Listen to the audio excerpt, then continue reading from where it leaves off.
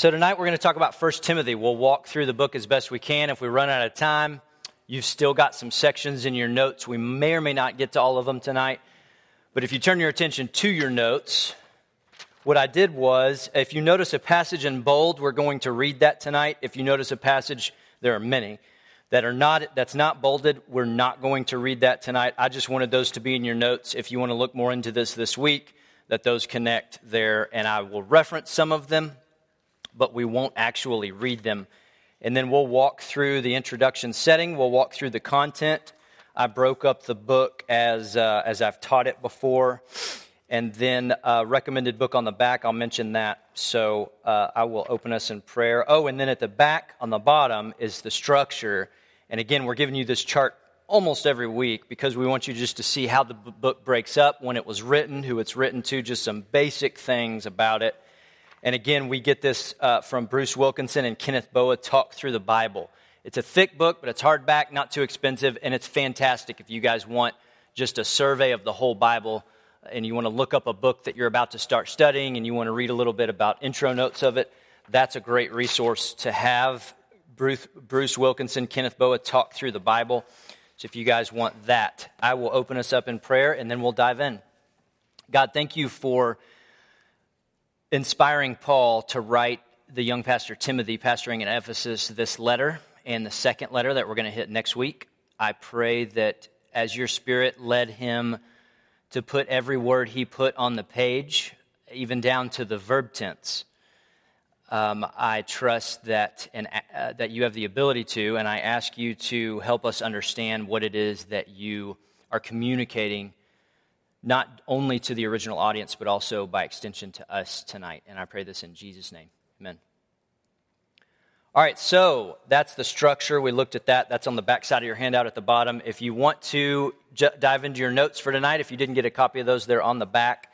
Then we'll start at the introduction/settings. We'll jump in there. So the author is Paul. That's not disputed very much at all. Author is Paul. It's really clear. He wrote the letter to Timothy, a pastor that he placed in Ephesus, basically, and it really was more Paul's doing, obviously the Holy Spirit through Paul, with guidance on pastoring and how the church should operate. So that's what this entire letter is going to be about. So background on Timothy. He joined Paul's ministry of planting churches on Paul's second missionary trip, and we catch a little bit of a glimpse of that in Acts 16. So that's one of the few passages that we will read that is not in the book of 1 Timothy tonight. Acts 16, 1 through 5. If you guys want to turn there or just listen, Acts 16, 1 through 5 doesn't give a lot of details on Timothy, just mentions him and moves on. And so Timothy got to travel with Paul during part of his missionary travels, and then eventually he ends up pastoring, and Paul asks him to stay in Ephesus. Acts 16, 1 through 5. Then he came to Derbe and Lystra, and behold, a certain disciple was there named Timothy, the son of a certain Jewish woman who believed. So his mom's Jewish, but his father was Greek. So his father's Gentile, not Jewish. Mother's a believer. We don't think his dad is. It really doesn't say much about him. Never even gives us his name. It mentions him only here. And he, Timothy, was well spoken of by the brethren, the believers who are at Lystra and Iconium. Paul wanted to have him go on with him, and he took him and circumcised him. That's a whole nother side story if you want to dig into that. Because of the Jews, not because he had to be circumcised to be saved. He didn't. But the Holy Spirit endorsed it for the sake of peace, not for the sake of salvation. For the sake of peace with the Jews, because Paul and Timothy were working as a tag team, and they were reaching a lot of the Jews. The Jews would have been offended. It's almost like today, it's just like today, if you go minister to people in the Middle East, Muslims specifically, and they will ask you if they know that you're not from their country, or even if you are, but you're stamped Christian on your birth certificate. Remember, you're not allowed to change. In an Islamic country, you're not allowed to change what's on your birth certificate. Your religion's stamped there when you're born. And so if you're stamped Christian, they know that. They'll ask you, do you eat pork? And if you say anything other than no, they'll just write you off. They won't listen to you. So that's a little bit similar to back then what they had to do with the Jews. So Timothy, who was not circumcised, gets that because they didn't want to be an offense. They wanted to be able to reach the Jews. So the Holy Spirit endorses that, not for the sake of salvation, but for the sake of peace, so they can reach the Jews. So our missionary to Pakistan, and he's from Pakistan. He says, I don't eat pork. I don't eat bacon. I wish I could, but I've set it aside so that I can honestly say no when they ask me that question when I'm witnessing to them. Verse 3, Paul wanted to have him go on with him. He took him and circumcised him because of the Jews who were in that region, for they all knew that his father was Greek. And as they went through the cities, they delivered to them the decrees to keep, which were determined by the apostles and the elders at Jerusalem. So the churches were strengthened in faith and increased in number daily. So circumcision and the Jew-Gentile tension with that particular issue, if you want to look more into that, so we're not going to read that for time's sake tonight. I put that passage in your notes there under that section. Acts 15, 1 through 31. Just go read that. Acts 15, 1 through 31. And the Holy Spirit does very clearly endorse what he said there about Timothy, so that they could continue to reach the Jews. It was not necessary for salvation, but it was necessary to reach the Jews. So men were circumcised to enter into the covenant people of God, and women were in the covenant by extension because they were connected to their father or their husband. So by extension, they were grafted in, if you want to say that. And although Paul knew Timothy didn't need to be cut to be saved, he did it for the sake of peace. Background on Ephesus, next section in your notes. So Ephesus is in modern-day Turkey. It would be Western Turkey if you were to look at a map today. In biblical times, though, it was simply called Asia, but we don't call it Asia today. We would call it the Middle East. John also lived there with Mary, the Lord's mother, according to Irenaeus, an early church father. It records that John, most likely, we think that John didn't die on Patmos where he was exiled and where he wrote the book of Revelation, that he actually lived. He was one of the only guys that actually lived to a ripe old age and moved back to Ephesus and took care of Mary. We do know that statement at the cross where Jesus says, hey, this is your mother, behold your son. So John, interesting, not Jesus' siblings, took care of Mary. They lived there, according to Irenaeus. John's tomb is there, supposedly, where his tomb is, and the supposed home of Mary is there as well. It's now a shrine. It's just goofy. There's nothing holy about her home in and of itself. It was a very wealthy city, Ephesus was, of trade with a huge port that had ships coming in and out all the time until the Romans stripped the land of its wooded hills, leading to soil erosion and basically turning the nice harbor into a swamp. So it couldn't function as a harbor anymore. So the Romans basically ruined it. Sometimes they paid attention to rangeland ecology, and sometimes they did not. This was one of the did not examples. We learn from Tacitus that the city was founded in 1400 BC, and it had a temple to the ancient fertility hunter goddess Diana. This temple is actually one of the 7 wonders of the ancient world. It's in Ephesus, where sexual rituals took place involving prostitutes and worship of demonic entities.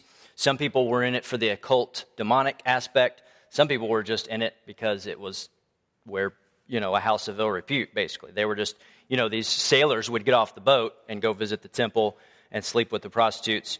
And so the temple's income was threatened by Paul's preaching, which led to his departure from the area. So if you want to go read that on your own this week, that's Acts 19, 1 through 41, explains that process. Because he says, hey, turn away from idolatry, and the guys that are making the idol figures, selling them, making money off of it, and the temple's income was threatened in a big way. So with the coming of the gospel, Ephesus was a regional center for the study of magic, well known for incantations, occult books, and charms, and it was riddled with witchcraft and idol worship. But it later became, so think about the turn of events here, the same city, Ephesus, that was once a center of magic and the occult, later became the center for the missionary operations in, back then, what they called Asia, for that entire area. So think about an awesome example that is of God redeeming the land. The land's defiled, demonic influence is very heavy there, and then later God ends up coming in and his people and totally redeems the land, the area, what it's used for. I think that's an awesome story. Ephesus totally turns. Jesus gave the church and the pastor in Ephesus a report card in Revelation, so that's one of the few passages we will read. Look at Revelation, turn all the way to your right, chapter 2, verse 1 through 7. Revelation 2, 1 through 7. Revelation chapter 2, 1 through 7. Jesus giving the church of that day, although there's application for us today too, and possibly even prophetic application, but the church of that day in Ephesus, he's writing through John, exiled on Patmos, remember, this letter. to the church. So it actually went to them, was circulated. To the angel of the church, or messenger, literally, of the church of Ephesus write, these things says he who holds the 7 stars in his right hand, who walks in the midst of the 7 golden lampstands. I know your work, your labor, your patience, that you cannot bear those who are evil. And you've tested those who say they are apostles, and they're not. And you've found them to be liars. So they tested doctrine. They had pure doctrine. And you've preserved and have patience and have labored for my name's sake and have not become weary. Nevertheless, Jesus says, so this is basically a report card to each of these 7 churches. You're doing this well, you need to improve here. Nevertheless, I have this against you. Okay, well, if Jesus says this, my ears better perk up. I have this against you, that you have left your first love. Remember, therefore, from where you've fallen, repent and do the first works, or else I will come to you quickly and remove your lampstand from its place unless you repent. Probably talking about their influence, obviously not their salvation. You can't lose that. But this you have, that you hate the deeds of the Nicolaitans, and I also hate that. He who has an ear, let him hear what the Spirit says to the churches. To him who overcomes, I will give to eat from the tree of life, which is in the midst of the paradise of God. So interesting, the tree of life comes back into play in the end times. So look again at verse 2 and 3 and then verse 4. So 2 and 3, he basically says, look, you've worked hard to maintain pure doctrine, pure teaching. You made sure the teaching's accurate. You've called out the guys that bring in false teaching. But verse 4, you've left your first love. They were so busy chasing down false teachers and false doctrines and exposing them that they had mistaken this as their primary mission. So Jesus wants devotion, not just doctrine. He wants pure teaching as well. But he wants devotion, not just doctrine. And I think you clearly see that from the letter, the report card that the church at Ephesus gets. Remember, this is where Timothy pastors. This is why we're looking at this when we go through 1 Timothy. But it's easy to see how the church at Ephesus got there. If you look at Acts 20, 17 through 38, Acts 20, 17 through 38, one of the last things Paul warns this church about, as he's about to be arrested, he has one last meeting with the elders in this area, and he meets with them. They have a conference, and one of the last things Paul warns them about is wolves coming in, bringing false teaching. So you can understand, they're one of their main mentors and church planners. That's one of the last thing he warns them about. Yeah, you can understand. Maybe they would get a little overzealous for that one thing and lose sight of some other things. We have the tendency to do the same thing. So you can see indications of what Ephesus struggled with, if you want to, by going and reading this week through Ephesians, 1 Timothy, where we are tonight, and 2 Timothy. So content section in your notes. 1 Timothy chapter 1, content section. So you have Paul's introduction in verse 1 and 2. Here's what he says. Paul, an apostle of Jesus Christ, by the commandment of God our Savior and the Lord Jesus Christ our hope. Verse 2, to Timothy, a true son in the faith. That's important, remember that. A true son in the faith. Grace, mercy, and peace from God our Father and Jesus Christ our Lord.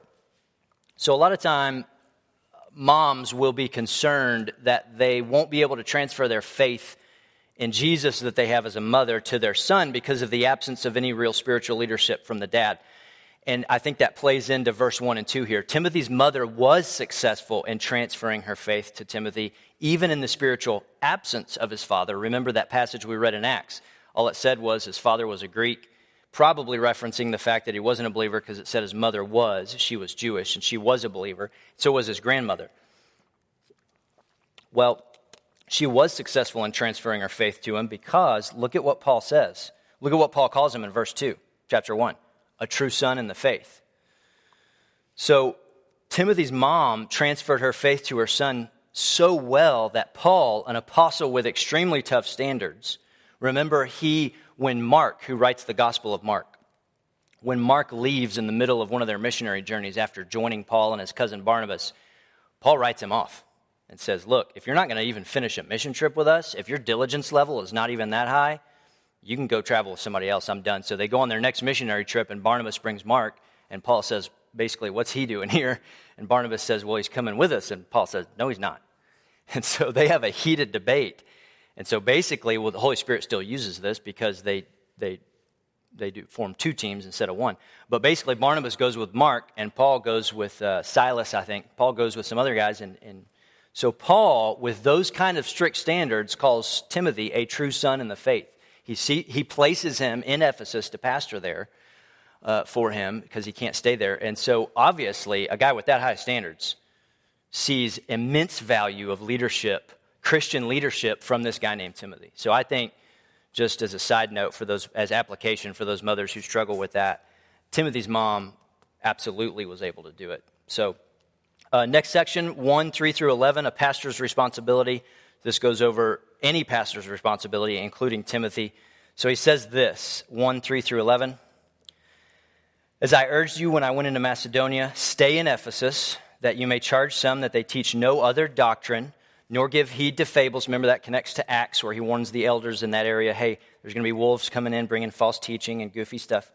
Nor give heed to fables and endless genealogies, which cause disputes rather than godly edification, building up, which is in faith.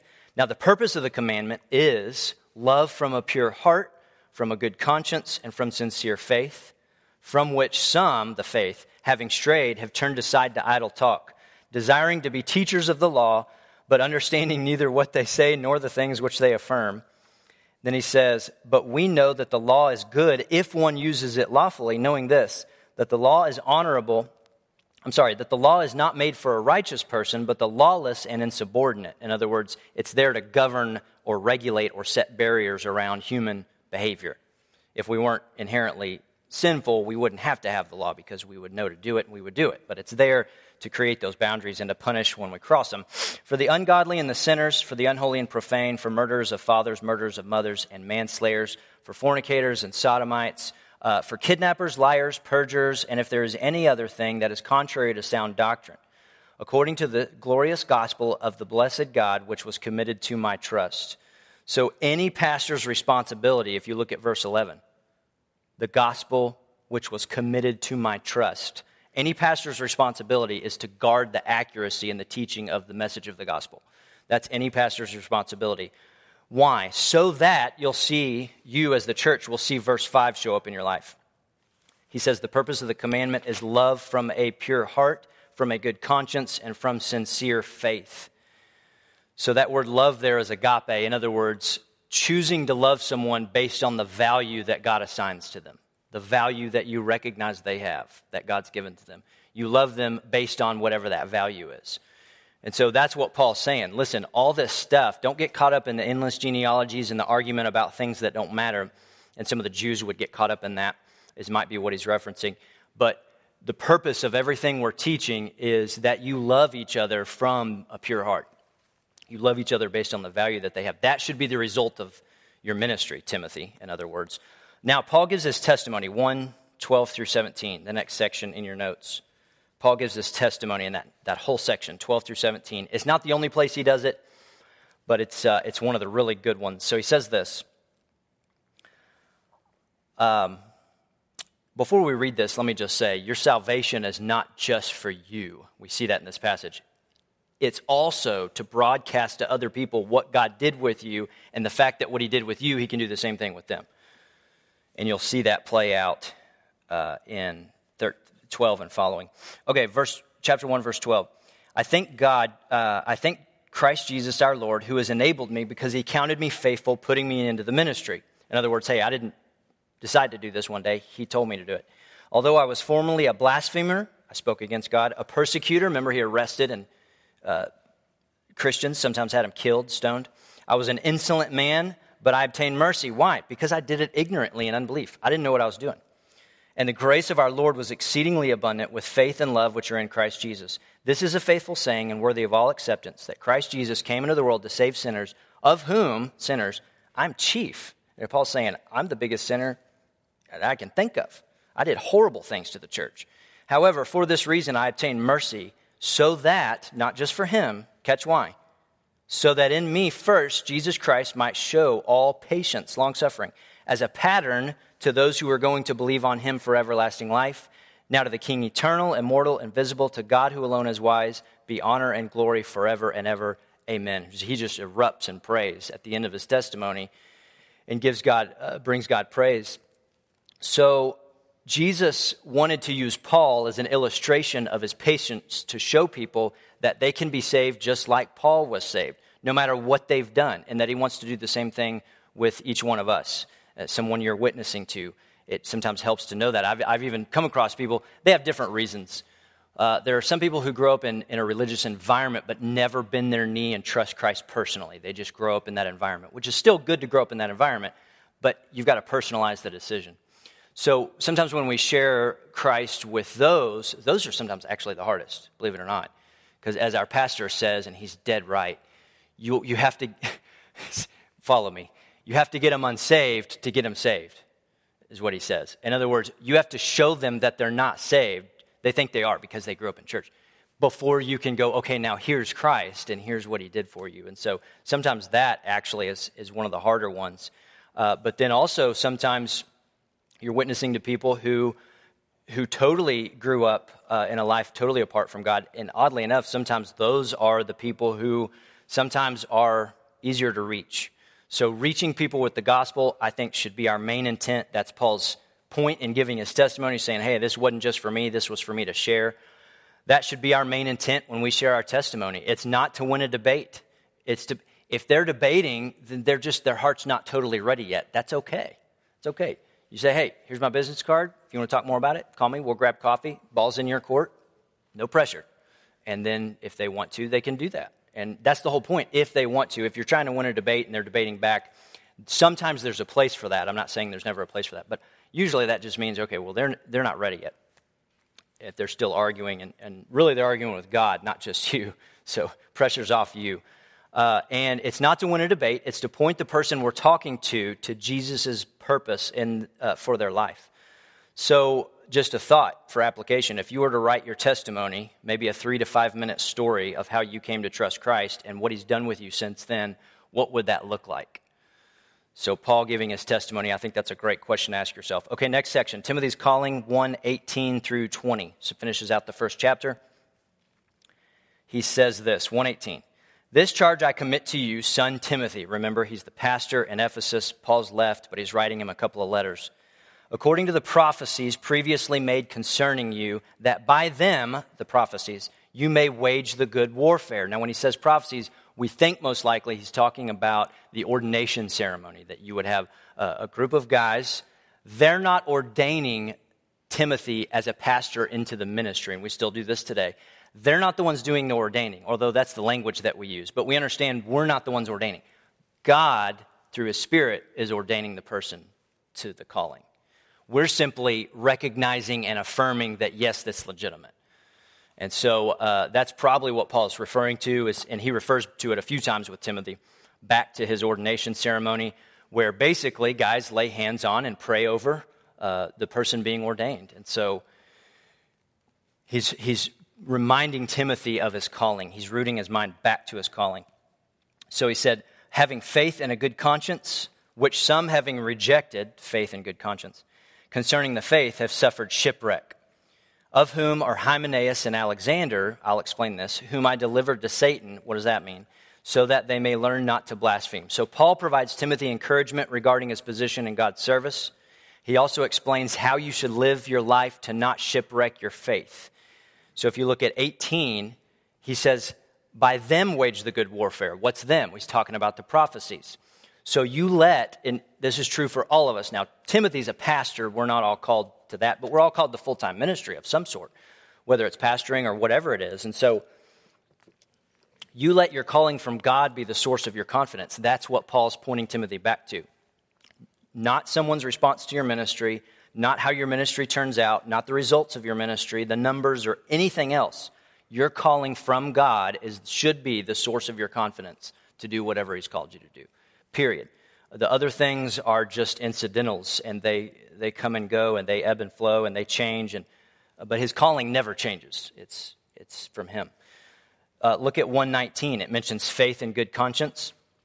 So faith and conscience, basically, faith, by the way, let's define that real quickly. Faith is a yes response to anything God says or does. So God comes in, says this, I'm this, I did this for you, whatever it is. And my response is, oh yeah, yes, I need that. So faith and conscience. Conscience is something God wires into your brain before you are saved. It's a gift given to everyone. Even unbelievers have it. Now they can sear it. It can be overactive or underactive in different areas. And when I'm saved, it's still there, but now the Holy Spirit, through His Word, is informing it to fine-tune it to where it needs to be. Because sometimes it's overactive, sometimes it's underactive. Sometimes it might be seared, and the Holy Spirit needs to bring it back to life. But it's a gift given to everyone, and it's wired into the brain. And it's fascinating that I've even watched a documentary from Christian neuroscientists. So they're neuroscientists, and they're believers. And they're looking at passages like this that refer to the conscience, and they're saying this exactly lines up with what we're finding. There's the prefrontal cortex of your brain is your brain's braking system, the judgment seat, the seat of judgment. Well, they're finding with people who have certain addictions, with people who get into dysfunctional cycles of behavior, that it limits the blood flow and the synapse firing of that area of the brain. They've done brain scans and measured this stuff. And so they're saying this is the biblical inference of their conscience in this area, their conscience becoming seared. And these Christian neuroscientists are saying what we're finding lines up exactly with what Scripture says. We do have a conscience. It is a gift that God gives to everybody. And so those two things, your faith and your conscience, basically act like a rudder. Big ship, comparatively small rudder, correct? And that what does that rudder do? It determines the whole course of where the ship goes and if it turns and what direction it turns and how. So that's the image here. So he's saying, look, I want you to have faith and a good conscience because some have rejected those two things, he's saying, concerning the faith, and they've suffered shipwreck. So you let those two things guide you so that you don't wreck the ship. You don't shipwreck your life. But even if you do shipwreck your life, look at verse 20. Of whom are Hymenaeus and Alexander, whom I delivered to Satan. That phrase connected to 1 Corinthians 5, that phrase means breaking fellowship with someone, that they're removed from the fellowship of the church. You don't do that willy-nilly. It's got to be egregious sin, very loud, and it's got to be unrepentant sin. In other words, I'm doing this. It's a big, big, big deal. And the guy in 1 Corinthians 5 was sleeping with his stepmom. Church knew about it. Church wouldn't do anything about it. Yeah, that stuff happened back then too. And Paul says, you guys need to deal with this. And he uses that same phrase. So it's cutting off fellowship. He says, don't even eat with him. If he's unrepentant. If he's repentant, you help him change. But if he's unrepentant, don't even eat with him. Now later, he probably repents because 2 Corinthians, I think it's chapter 2, he references a guy and he says the punishment inflicted by the majority has been enough. He's repentant. Now welcome him back. And we think he might be talking about that guy. So that's the deal here with Hymenaeus and Alexander. They're blaspheming. They're speaking against God clearly, so it's a loud, egregious sin. It's not like, oh, I stubbed my toe and said a four-letter word. That's not what he's talking about. It's loud, egregious, habitual, unrepentant, I don't care, I'm not going to change it kind of a sin. So he says, I delivered them to Satan. But look, so that, because it's easier for Satan to influence them, he can influence us when we're involved in church, yes, but it's even easier. We're more accessible when we're away from the herd. Because he hunts like a lion. A lion doesn't get any zebra he wants. He gets the zebra, he goes, hey, y'all go eat, I'm going to do my own thing. So he said, I delivered to Satan. Why? So that they might learn. That may learn is the way the Greek structures that verb is intent. This is the intent. This is the desire of my heart to why I did that. Why did I do that? Because my intent was I wanted them to learn not to blaspheme. So that's, I think, the great news. Even when you do wreck your life like Hymenaeus and Alexander did, you can still recover from that shipwreck, no matter what it is, by realizing the results of you speaking against whatever God's saying to you. That's what blaspheme means, to disagree with or to speak against. And turning back to him and letting him guide you. Now, can you do that, what he's talking about, and everything he's going to talk about in the context of this letter, can you do that without the local church? No. Look at this entire passage. Look at this entire letter. The context is active involvement in the local church. Not perfect, because it's got imperfect people in it. Obviously, yeah. Nobody's going to lie about that. People that do are just crazy and trying to live in a fantasy world. Not perfect, but it's God's chosen mechanism or group or meeting to help me grow, to pray for one another, to encourage one another, to find strength. It's the only organization in the entire world, in the history of humankind, that Jesus says, he didn't say this about anything else, the gates of hell will not prevail against. He doesn't say that about a company. He doesn't say that about a football team. He doesn't say that about anything else but the church. And so everything we're reading today, just keep that in mind. So, next section, our calling to pray, chapter 2, verse 1 through 7.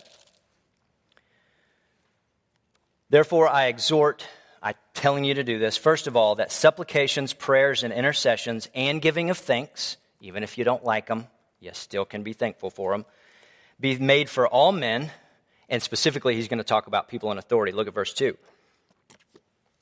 For kings and all who are in authority. Why? Well, here's the so that again. So that we may lead a quiet and peaceable life in all godliness and reverence.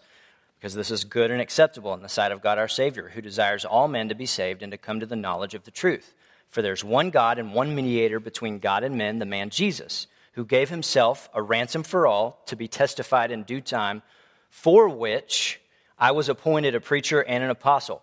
I'm speaking the truth in Christ. I'm not lying. I'm a teacher of the Gentiles in faith and in truth. So in this section, Paul calls them to prayer. I think we need to go to our knees in prayer as believers more than we go to social media to post. Now, we can go post, but we need to do this more than we do that. We need to go to our knees in prayer more than we go to the ballot box to vote. The ballot box is important. I think it's a duty of ours with the privilege to be able to vote in this country. We need to go do that. There's an election going on right now. There's early voting this week, next week, through Friday at 7 p.m., and then voting day is the first Tuesday of November.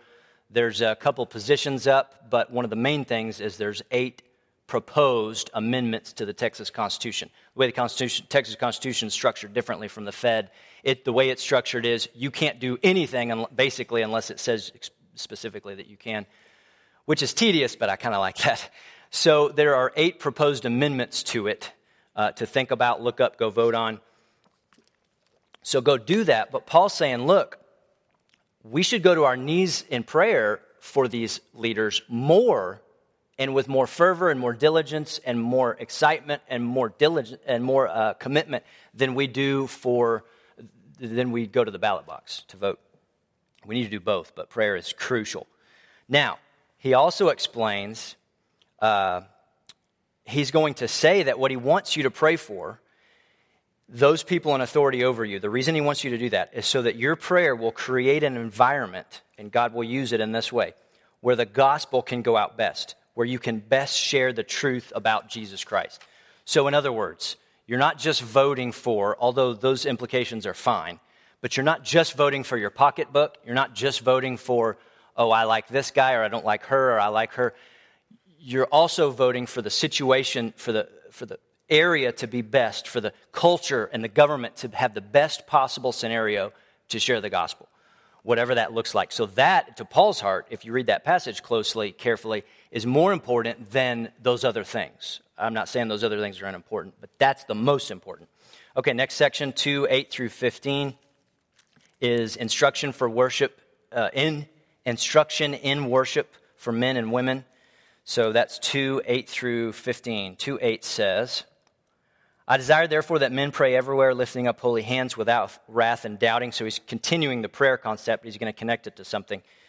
In like manner also that the women, ladies, leave your guns in your purses. And I don't have a bulletproof shield up here. And that, in like manner also, that the women adorn themselves in modest apparel with propriety and moderation, not with braided hair or gold or pearls or costly clothing. There's a strict Pentecostal application of that passage that would say no makeup, skirts down to your ankle, etc. But there's a more balanced application that we tend to follow that says, look, it doesn't give a rule, it gives a principle. It doesn't say finger length. It doesn't say so many inches past your, it's not in there. It's a principle, and then it's up to us in the wisdom of the Holy Spirit in unity to decide, okay, how do we walk these principles out? So that's it. He's talking about the attitude, the spirit of the law, not so much the letter. And then he says this. He says, but which is proper for women professing godliness with good works. Let that be your beauty, in other words, not just consumed with what you're wearing, but what you're doing. Let a woman learn in silence. He's not saying literally that they can't talk. We're going to see what he means by this. Let a woman learn in silence with all submission. I don't permit a woman to teach or to have authority over a man, but to be in silence. That's the context of what he means when he says silence. He gives 2 reasons. He goes back to the creation account. So this is rooted in creation. It's not just a contextual, contemporary issue to their day that doesn't apply today. It always applies. It's timeless. He goes back to creation, and he gives 2 reasons. He gives two reasons. He says, for Adam was formed first, then Eve, so it's in the very creation order itself. And then he says, second reason, verse 14, and Adam was not deceived. In other words, his sin, Adam and Eve both equally sinned. But Adam's sin was, I know what I'm doing, and I'm going to do it anyway. Eve's sin was a sin of, I was deceived. I was talked into this. So both sinned, though. Both equally sinned. For Adam was not deceived, but the woman being deceived fell into transgression. Nevertheless, she'll be saved in childbearing if they continue in faith, love, and holiness. In other words, her way to overcome this. He's not saying you have to have kids to be saved, justified. If they continue in faith, love, and holiness with self-control. So you have God's authority structure in Genesis in the creation account, chapter 1, chapter 2. In Genesis 3 with the fall, what you basically have is, and this is what he's referring back to, you have God, but even in the Godhead, you have a distinction in authority, right? What is it? We use the word Trinity. The word Trinity isn't even in our Bibles. It's a word we use to discuss something that is taught in our Bibles, but the actual word Trinity never appears. But what is it? In the Godhead, three persons. What's the authority structure? Father, Son, Holy Spirit. Holy Spirit submits to the Son, submits to the Father. You have this submission structure. Does that make the Holy Spirit less God than Jesus? No. They're equal in worth and deity, but they're separate in authority structure, that they choose to jump into that part of the authority structure and walk out their role. You see that? Is Jesus any less God than the Father? No. But even though he's equal deity, he chooses to submit himself to, that's why you hear him say, hey, I don't want to do this, but nevertheless, not what I will, but what you, if this is the only way, I'll go to the cross, I'll die. Absolutely. Anytime you see the Holy Spirit show up and move, he never lifts himself up. Ever. He's always selfless. He's lifting up the Son. He's lifting up the Father. Typically, he's pointing to the Son. So you have this distinction that's important. So you have God, but even in the Godhead, you have an authority structure. If the members of the Trinity don't walk out that authority structure, there's no salvation for any of us. If the Holy Spirit says, yeah, Jesus, I know you want me to go to that guy and prompt him to be saved, but I don't really feel like doing it. I have other stuff to do today. There's no salvation. If Jesus says, yeah, Father, I know the plan you set up for me to go to the cross and die for their sins, but that's going to be really hard. That's what the Garden of Gethsemane was all about. He was genuinely tempted not to do that. But, I don't really feel like doing that. That's going to be real painful. I don't want to die that way. In fact, I don't want to die at all. I'm not doing it. There's no salvation for us. There's only salvation because they chose to put themselves in that authority structure where they belong and walk out their role. So you have God, then you have mankind. But even with mankind, you have husband and wife. Same deal. They're equal in worth, equal in value. In fact, the Bible is the first book in human history that comes along and elevates the status and the value and the worth of women to be equal to men, even though there's this distinction and authority given. People say, man, the Bible holds women back. That is totally ignorant of any perspective of human history. Human history, women get treated, don't take my word for it, go look it up. They get treated like property. They get treated like dogs. The Bible's the first book, and God through his word to come along and say, you can't do that. That's wrong. So equal worth, equal value, but there is a distinction. There's one distinction other than gender, obviously, body parts and gender. There's one main distinction here spiritually, the authority structure. And so that's what he's saying. I do not permit, just in the church, he's not talking about a business. He's not talking about the military, although you might have your views about women in combat. He's not talking about the military. He's not talking about a position, a sports team, an organization. He's talking about the church. In the church and in the home, that's other passages that say that. He's saying, I don't permit a woman to teach or have authority over a man. And so women have immense value, though, to the kingdom of God. They play an irreplaceable part in the church, in the home, in society. And so we're not going to go to them for time's sake, but I put a lot of passages in your notes if you want to go read that up. Look those up. Ladies' contribution to the kingdom of God is incalculable. Galatians 3, Luke 2, Luke 8, Acts 9, Acts 16, 18, two places, Romans 16. There's so many others. I just included a little snapshot there for you if you want to go chase those down this week. That topic's going to come up again later when we talk about the qualification for pastors and deacons. Okay, next section, qualification for pastors. So 3, 1 through 7, And then we'll jump over after that to 5:17 through 25 because it deals with them there too, kind of sandwiched there. All right, chapter 3, verse 1 through 7.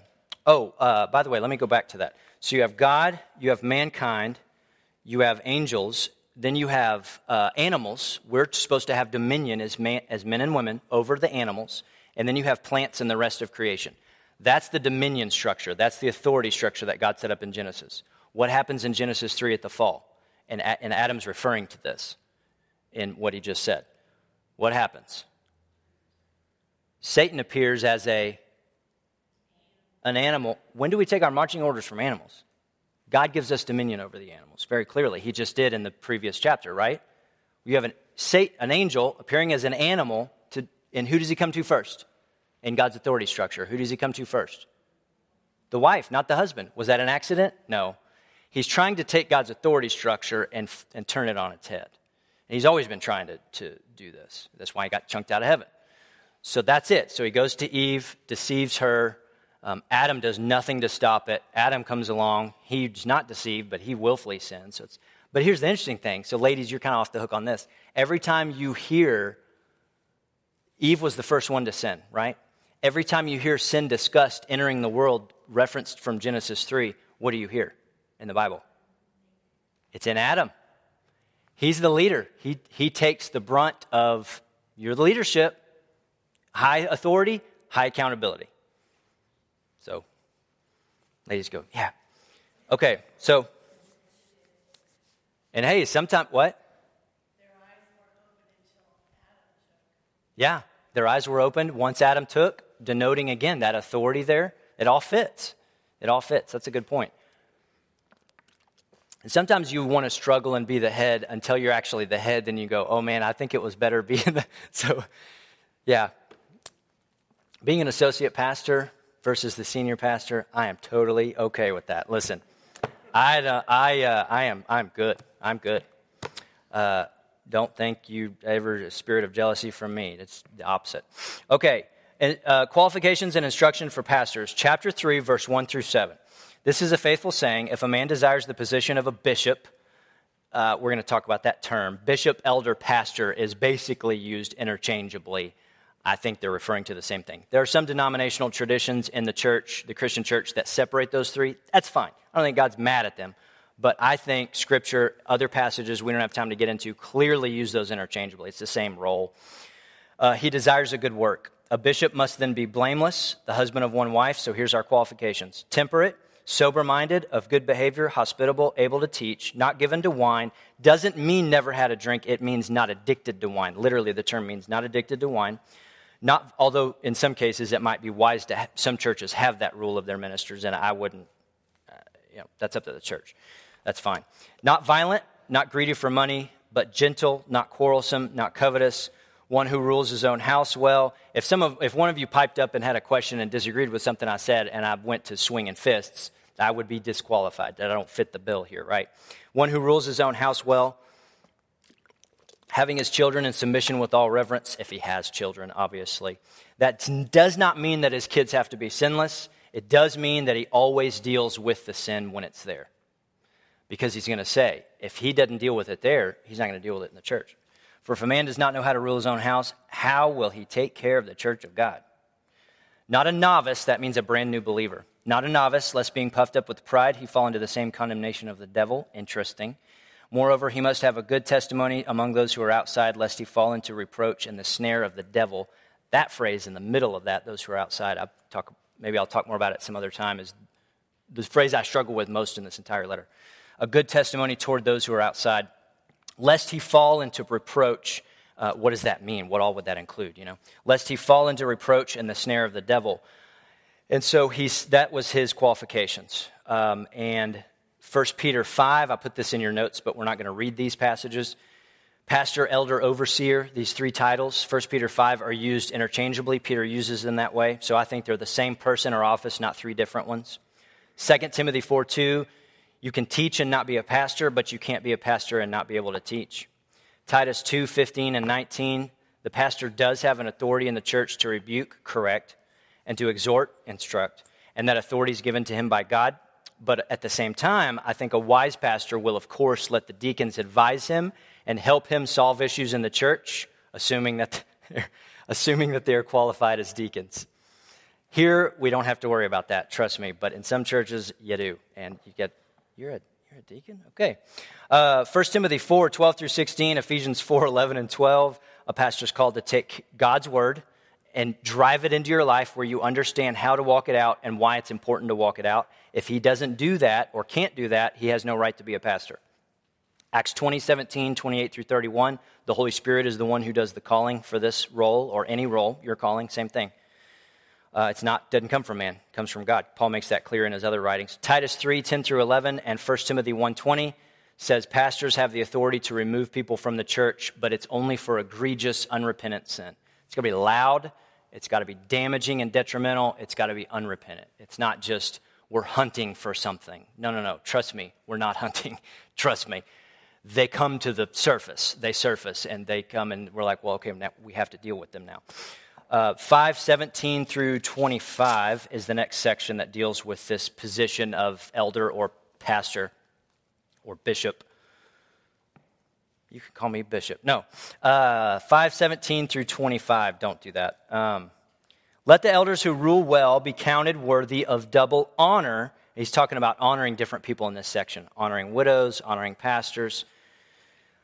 Be counted worthy of double honor, especially those who labor in the word and doctrine, teaching. For the scripture says, and he quotes the Old Testament, you should not muzzle an ox while it treads the grain, so that he can't eat while he's working, in other words. And he quotes another passage, the laborer is worthy of his wages. So he's talking about money here. Do not receive an accusation against an elder except from 2 or 3 witnesses. Guess where our founding fathers get the 2 witnesses idea from? Those who are sinning rebuke in the presence of all. What does that mean? We'll talk about that in a second. So that the rest may fear. I charge you before God and the Lord Jesus Christ and the elect angels that you observe these things without prejudice, doing nothing with partiality. Don't lay hands on anyone hastily. He's talking, again, ordination ceremony. So it's talk about hiring staff, basically. Don't do that hastily, nor share in other people's sins. Keep yourself pure. No longer drink only water. So Timothy apparently had a stomach ailment. So Paul says, hey, drink a little wine for your stomach to help your frequent infirmities. Some men's sins are clearly evident, preceding them to judgment, but some will follow later. Likewise, the good works of some are evident, and those that are otherwise cannot be hidden. In other words, character is always eventually evident and visible. So, this section, 17 through 25, tells us what our responsibility is to you, and then it turns around and it tells you what your responsibility is to us. So from 5:17, our responsibility is to rule well and to teach. 5:17 and 18, your responsibility is to pay us for that work. It doesn't say an amount, so there's just a principle there. You know, it shouldn't be, I don't need my own private jet. You know, that's silly. But I also don't need to be on food stamps either. That's equally silly. So, and I know some pastors who even tell their church, look, we take the average salary of the church, and whatever that is, that's what I'll take. And so I've even seen pastors do that. Number 2, if you look at verse 19 through 21, your responsibility is also to hold us accountable. And I think there's, not here, but I'm just talking about the church in general, I don't think there's enough of that going on sometimes, an unwillingness to hold us accountable. So an accusation that would disqualify us to be pastors, based on the list in 3:1 through 7 that we just covered, needs to have 2 or 3 witnesses for verification, at least 2 witnesses. So verse 19 says 2 witnesses. So if you're not a witness, you don't bring an accusation. You don't spread the accusation without firsthand knowledge. We don't follow hearsay. So that's what he says. And then look at verse 20. He says those who are sinning rebuke. Sinning is a present active verb there. It means they keep on doing it. They're not going to stop. It's unrepentant, in other words. It's a continual. It's not like, oh man, he did this one thing way back in the past before he was saved. No. And we're going to dig up that old dirt. It's present tense, keep on sinning. So you don't try to bring up old dirt, use it against it. That's mudslinging. That's what politicians do. That's not what we do. So look at verse 21. He says, observe these things without prejudice and do nothing with partiality. So you don't form an opinion until you know the facts. And you don't pick a side just because it's the popular side or the majority side or something arbitrary like that, whether you're punishing or choosing not to punish. So, for example, you don't let giftedness trump character. There's a worship pastor at a previous church I once worked at, and he left his wife for another woman, and his deal was, I don't care, I'm not going to change, I'm not repentant about it, get over it. And I'm not going to do anything to change it. How brash do you have to be to have that attitude when people know it's happening and they come to you on it and they're trying to help you, for crying out loud, and that's your attitude? It's just insane. But that's it. That's what pride, that's what sin does, right? Many in the choir, a lot of choir members didn't want to fire him because he was so gifted. They didn't want to lose that, and he was, sadly. They didn't want to lose that, and so they said, well, maybe we can. No. He's doing it. He doesn't care. He's unrepentant. He's not going to try to make things work with his wife. No. And so they had to fire him. Now, look at verse 20. Those who are sinning rebuke in the presence of all, that the rest also may fear. So if an accusation fits these principles and violates the character defined in chapter 3, then you deal with it. And Paul says you expose it in front of the whole church. That's what Paul said. Was he unclear? No, he's not unclear. Higher authority equals higher accountability. That's it. Now, why would Paul say that? That sounds harsh. Attorneys today would advise against handling a situation that way because of the fear of lawsuits, and you could get one, right? So why do it that way? Why would Paul say that? Why would he be so harsh? Look at the verb at the end of verse 20.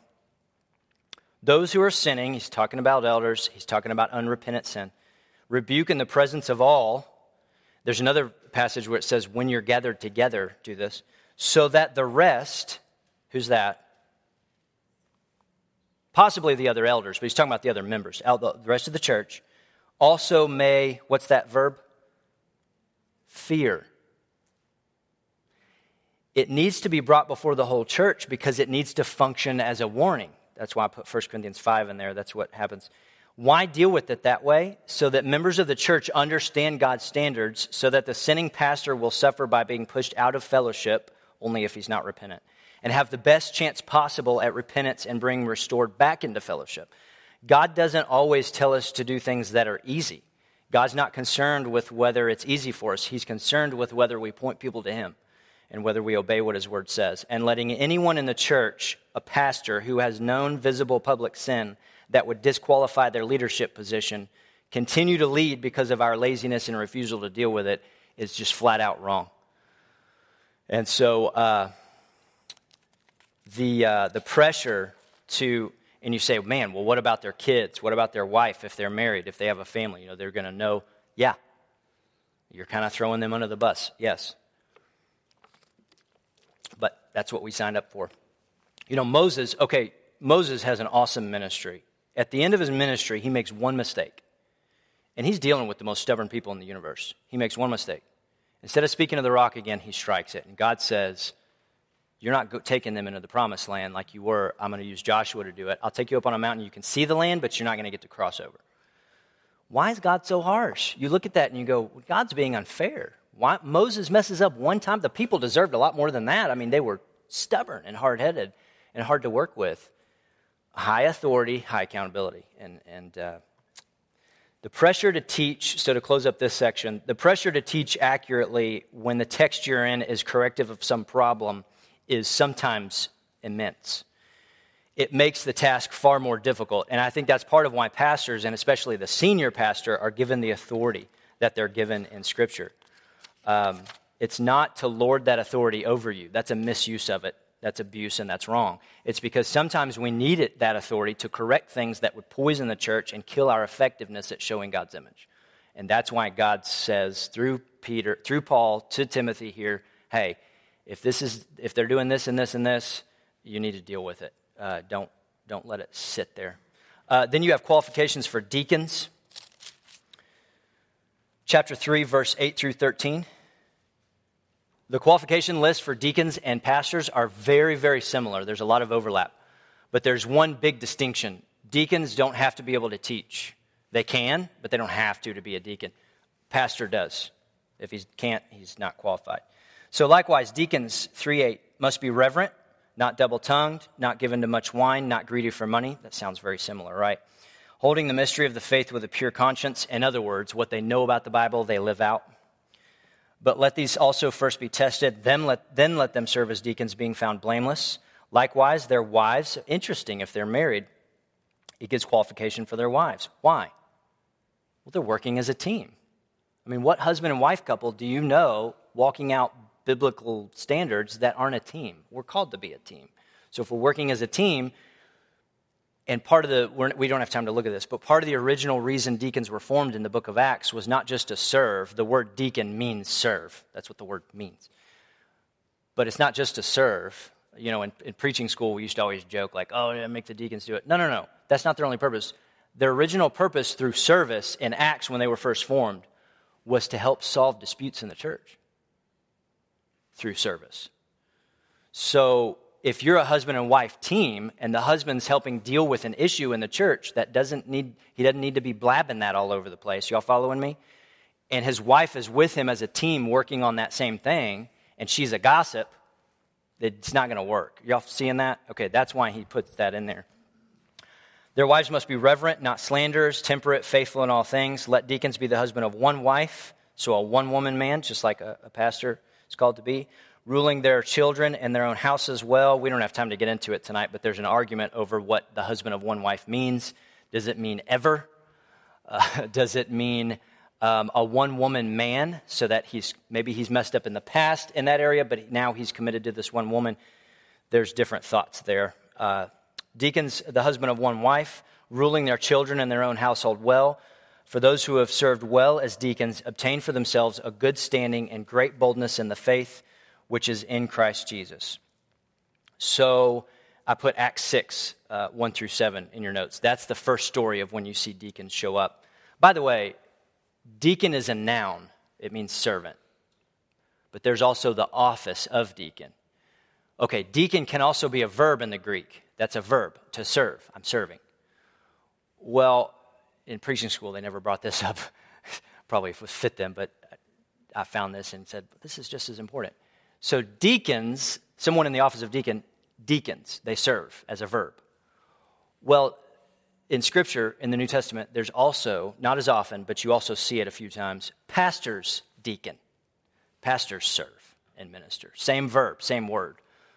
So it's not that, okay, yes, the bulk of our time can be spent mentoring people, discipling people, studying the word, teaching, things like that. Yes, but we're also called to serve. It's not like, okay, we're out of all service and we're just going to go do this other stuff and lock ourselves in some ivory tower and let the deacons do all of it. No, we're both called to serve.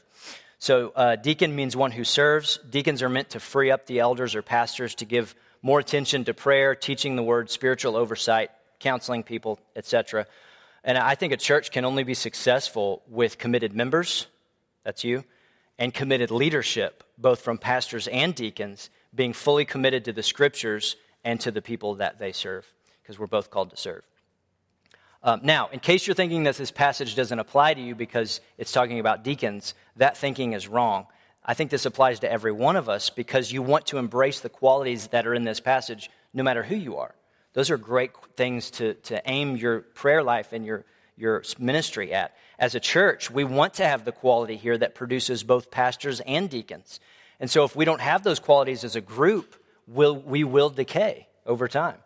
While there is an official office of deacon biblically in the local church, there are people in the church and in this church, in Kelview, who aren't officially deacons, but functionally speaking, they meet the biblical qualifications, they serve faithfully, and so those qualities and service are great for anyone to aim their life at. And look back at the list of qualifications that we just read. 1 through 13. Is that how culture defines success? That's how God defines success for a pastor or a deacon. Is that how the culture defines success, these terms? No, we're not even close. Sometimes there's a little bit of overlap, but no, that's not their list at all. So God cares about whether you let His character show up in your life, not about whether you're successful according to the definition of success that comes from the culture around you. That's not the measuring stick. So, if you watch the show Friday Night Lights or the movie that's about the deal, here at Permian down the road, You look at the way the football coach gets treated when he loses 2 games in a row. There's somebody puts for sale sign in his front yard. You look at the way we treat our high school football coaches, and it's terrible. We should be more concerned with the character they're training our kids to have than with the results of a scoreboard. So are you raising your kids or your grandkids to be successful according to the world's terms or to be godly? So success is fine, but not at the expense of godliness. And I think that you see that when you really sit there and read and chew on and think about these lists of qualifications. Mystery of godliness is 3:14 through 16. These things I write to you that I may come to you shortly, but if I'm delayed, I write to you so that you may know how you should conduct yourselves in the house of God, which is the church of the living God, the pillar. So it's the foundation. It's not the source of the truth, but it's Christ's foundation. The pillar and ground of the truth, and without controversy, great is the mystery of godliness. And we think they may have even used this next phrase as a song of some sort. God was manifested in the flesh, justified in the spirit, seen by angels, preached among the Gentiles, believed on in the world, and received up in glory. So basically, as the church, you have the unique and extremely important purpose of broadcasting God's character and his message to those around you. So godliness is a message and it's an action. It's both. It's not just one or the other. It's a message and it's an action, and that's what you see in 14 through 16. If you have a message with no action, that doesn't work. If you have just action with no message behind it, that's the social gospel. That's a false gospel. It doesn't work. It's good works without the gospel attached. So then you see in 4:1 through 16, I think for time's sake we won't read all that, but 4:1 through 16, you see the next section. Paul warns Timothy to protect the church from a slow, dangerous drift. What should I say here? Look at verse 1. Don't pay attention to deceiving spirits and the doctrine of demons. You see that? That word deceiving is where we get our word planet. They called them planets because they slowly wandered in the sky. That wasn't quick. You didn't wake up one night and look in the night sky and planets, Jupiter's there, and then the next night it's over here. It slowly moved over time. That's the Greek word that we use here for deceit, that Paul uses for deceiving. It's a slow shift from the truth. You're not going to wake up one morning and then some false teacher is going to come in and say, I'm the Lord Jesus Christ, come worship me. And he's not going to do that in one day. It's going to be a slow, subtle, he'll start with this lie and then insert this and then build that onto it, build that. And so that's what Paul is warning Timothy about. Look, it's going to be slow, but you need to warn about this dangerous drift to warn people, to teach people away from God's word, away from the accuracy of the gospel, to bring in other things. I don't need to come up with too many examples today because they're all around us, right? So that's it. My ethics prof said something I think is fantastic to think about as a general principle. He said any institution should steer, and he was talking about the seminary then, any institution needs to steer right just to stay straight. Because the natural bent, and I'm not talking right-left politics, I'm talking left to just spin off. You need to steer right to stay straight because our natural bent is the other way. So 5:1 through 16, how to treat various members of your church family. It has different age groups. It has widows. So if you look at 5:3 through 16, that was actually the widows' qualification list. The church at Ephesus had an active running widows list. And to be on that list, you had to meet the qualifications that Paul gives in 3 through 16. And so that's there. He talks about honoring widows who are truly widows. So I think some application from this section. With helping people comes the opportunity to influence them with the gospel. I go help them, I have the opportunity to minister to them, right? Those two things go hand in hand. As we've relegated in this country much of that assistance to the government through welfare programs, we've lost many of the opportunities that we would have had to be a witness through helping. So I think we can, and I think that's a problem, and that's not healthy.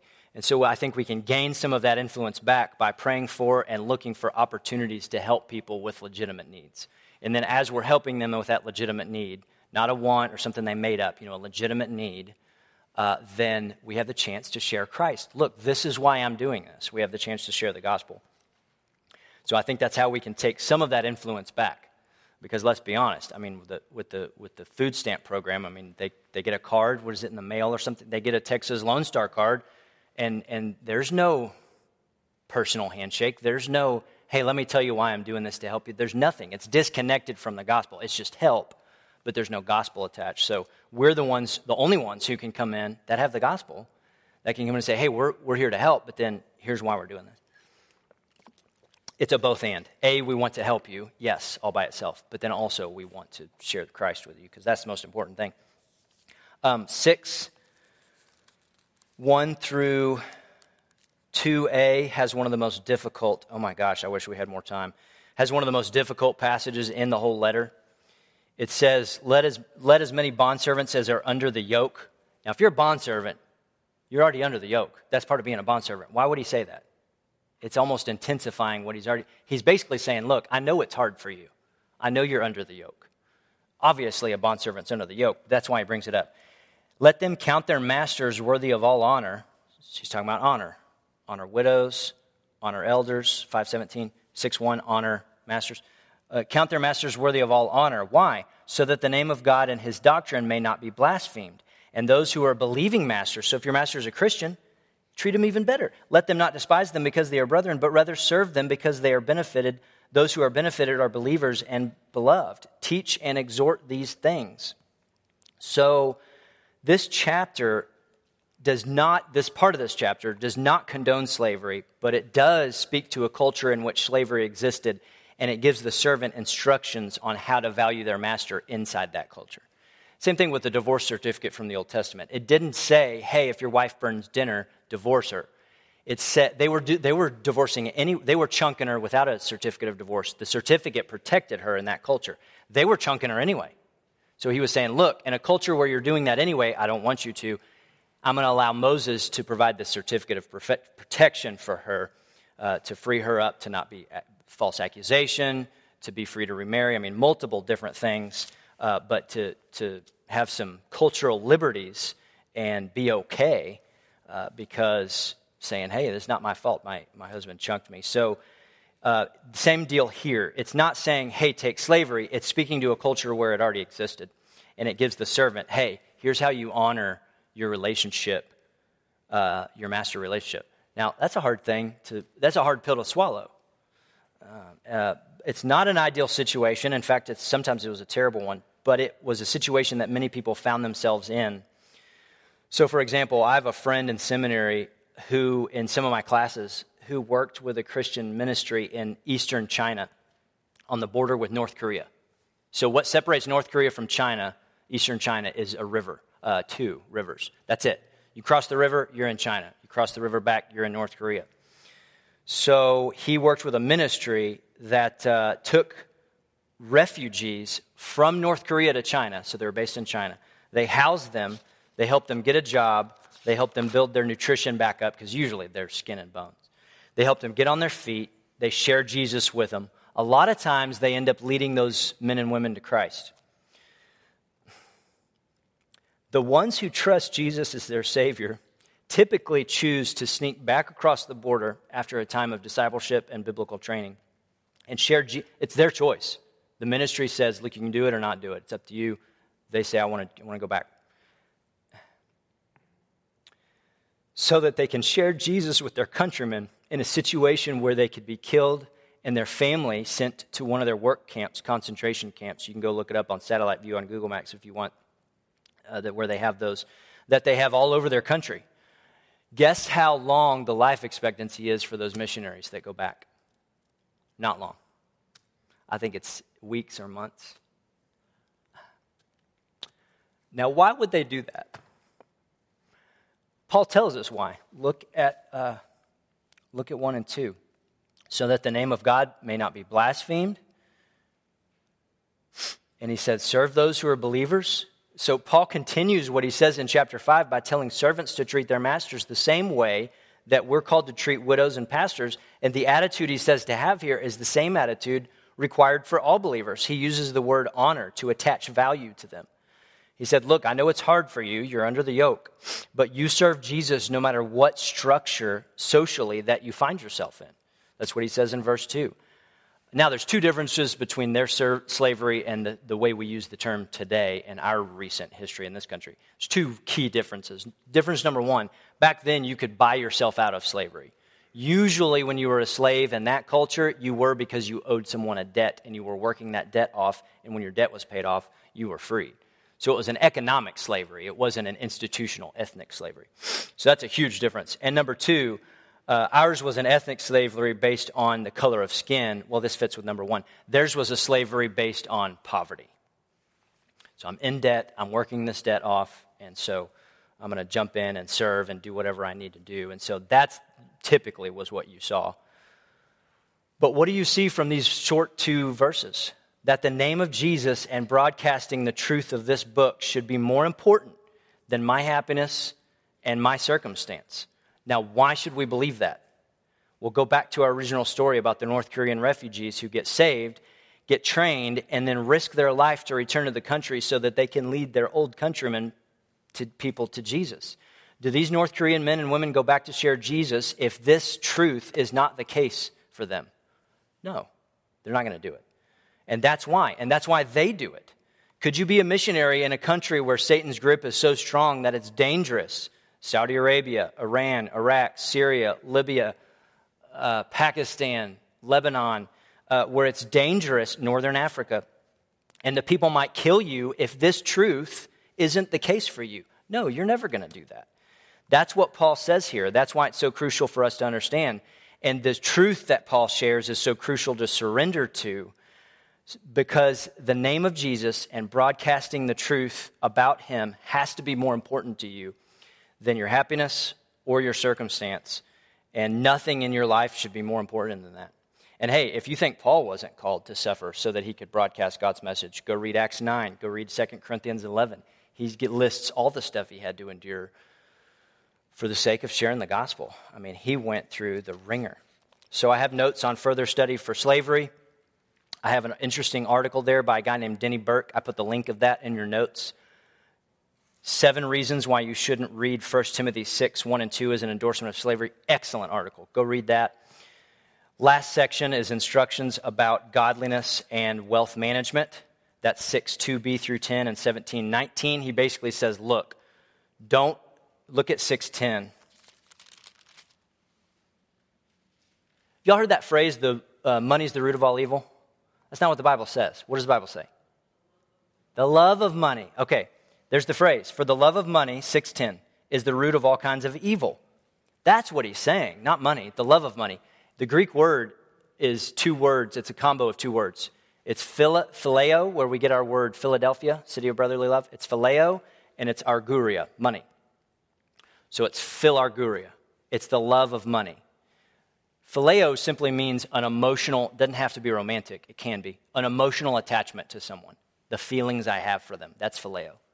So my emotions are attached to my money. That's what this word is saying. That's the problem. You don't attach your emotions to your money, you attach your emotions to your God.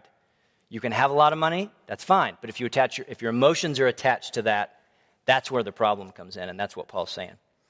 So he's going to instruct, for time's sake, we're not going to read it all, but he's basically going to instruct the wealthy members of the church. Look, verse 17, you can enjoy your wealth. He says, God gives us richly all things to enjoy. So it's fine for the wealthy to enjoy their wealth.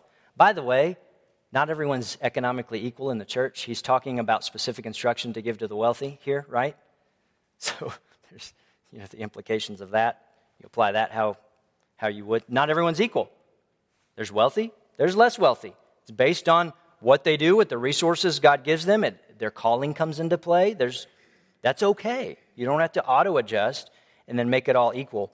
So he says, look, you have wealthy members. That's great. Tell them they can enjoy their wealth. Verse 17, there's nothing wrong with that, but look at verse 18. They need to give from it also. Let them do good, that they may be rich in good works, ready to give, willing to share, storing up for themselves good foundation for the time to come, so that they may lay hold on, and this is a terrible translation, eternal life. The word eternal is not in this verse. It's the word truly.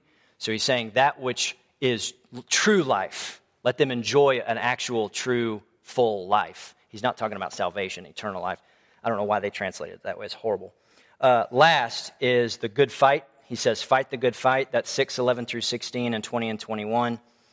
And so we need to learn to fight the way Jesus fought. In fact, Paul's going to use Jesus' attitude in front of Pilate in John 18:28 through 38 as the illustration. He says, I urge you in the sight of God, 6:13, who gives life to all things, and before Christ Jesus, who witnessed the good confession before Pontius Pilate. So he says, hey, the attitude Jesus had in front of Pilate, what attitude was that? He didn't mouth off. He didn't try to get out of it. He was respectful.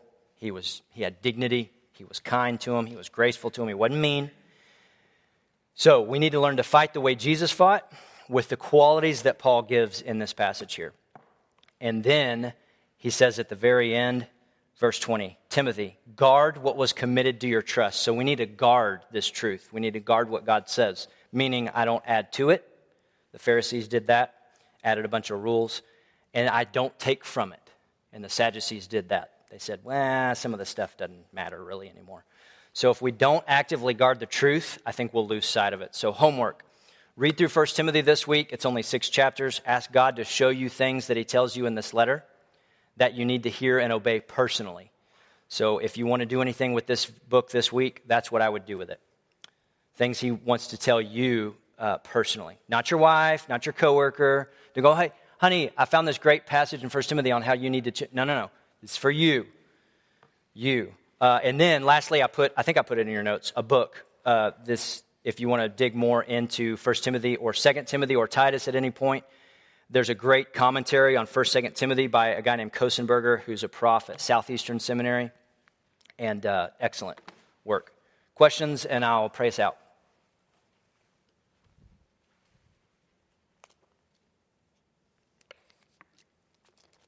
You probably have 10, but just one. Okay, so we talked about St. Regis. We are always trying to... Yeah, loud. So who gets to judge what... The church. If If there's... gossiping at the nail salon, is that kind of like getting kicked out of church? It's unanimous church endorsement. Because remember, Jesus says, I can't remember the passage. Jesus says, whatever 2 or more of you are gathered in my name, I'm there in the midst of you. And then he talks about what you bind on earth will have been bound already in heaven. What you loose on earth will. In other words, I will honor the decisions that you make in unity as led by the Holy Spirit. The Holy Spirit always brings unity. He doesn't lead us to different decisions. He leads us to the same. So as a church body, as you're led by the Spirit in unity to that decision. So that would be, he leaves the judgment up to us in one sense, but in another sense, it's led by his Holy Spirit. So it's really him showing us that. So it's a both and. So it's loud. Yeah, it's not gossiping at the hair salon. You're off the hook. It's the guy in 1 Corinthians 5 sleeping with his stepmom, and the church knows about it, and they're not doing anything about it. That's an egregious. And no one hunted that sin out. It came to the forefront. It rose, and it has a way of doing that. If it's something God wants that church to deal with, those generally have a way of doing that. Anybody else? We've gone long tonight. Okay, I'll pray. Lord, thank you for this letter that you inspired. Thank you for the fact that you led Paul to write Timothy this, and every word that's on the page, down to the verb tense. That's what you inspired. And so I pray that we would, if there's a difficulty with it with us, the difficulty is with us, not with you. So I pray that we would learn what your word says, that we would be quick to obey it, and I pray this in Jesus' name. Amen.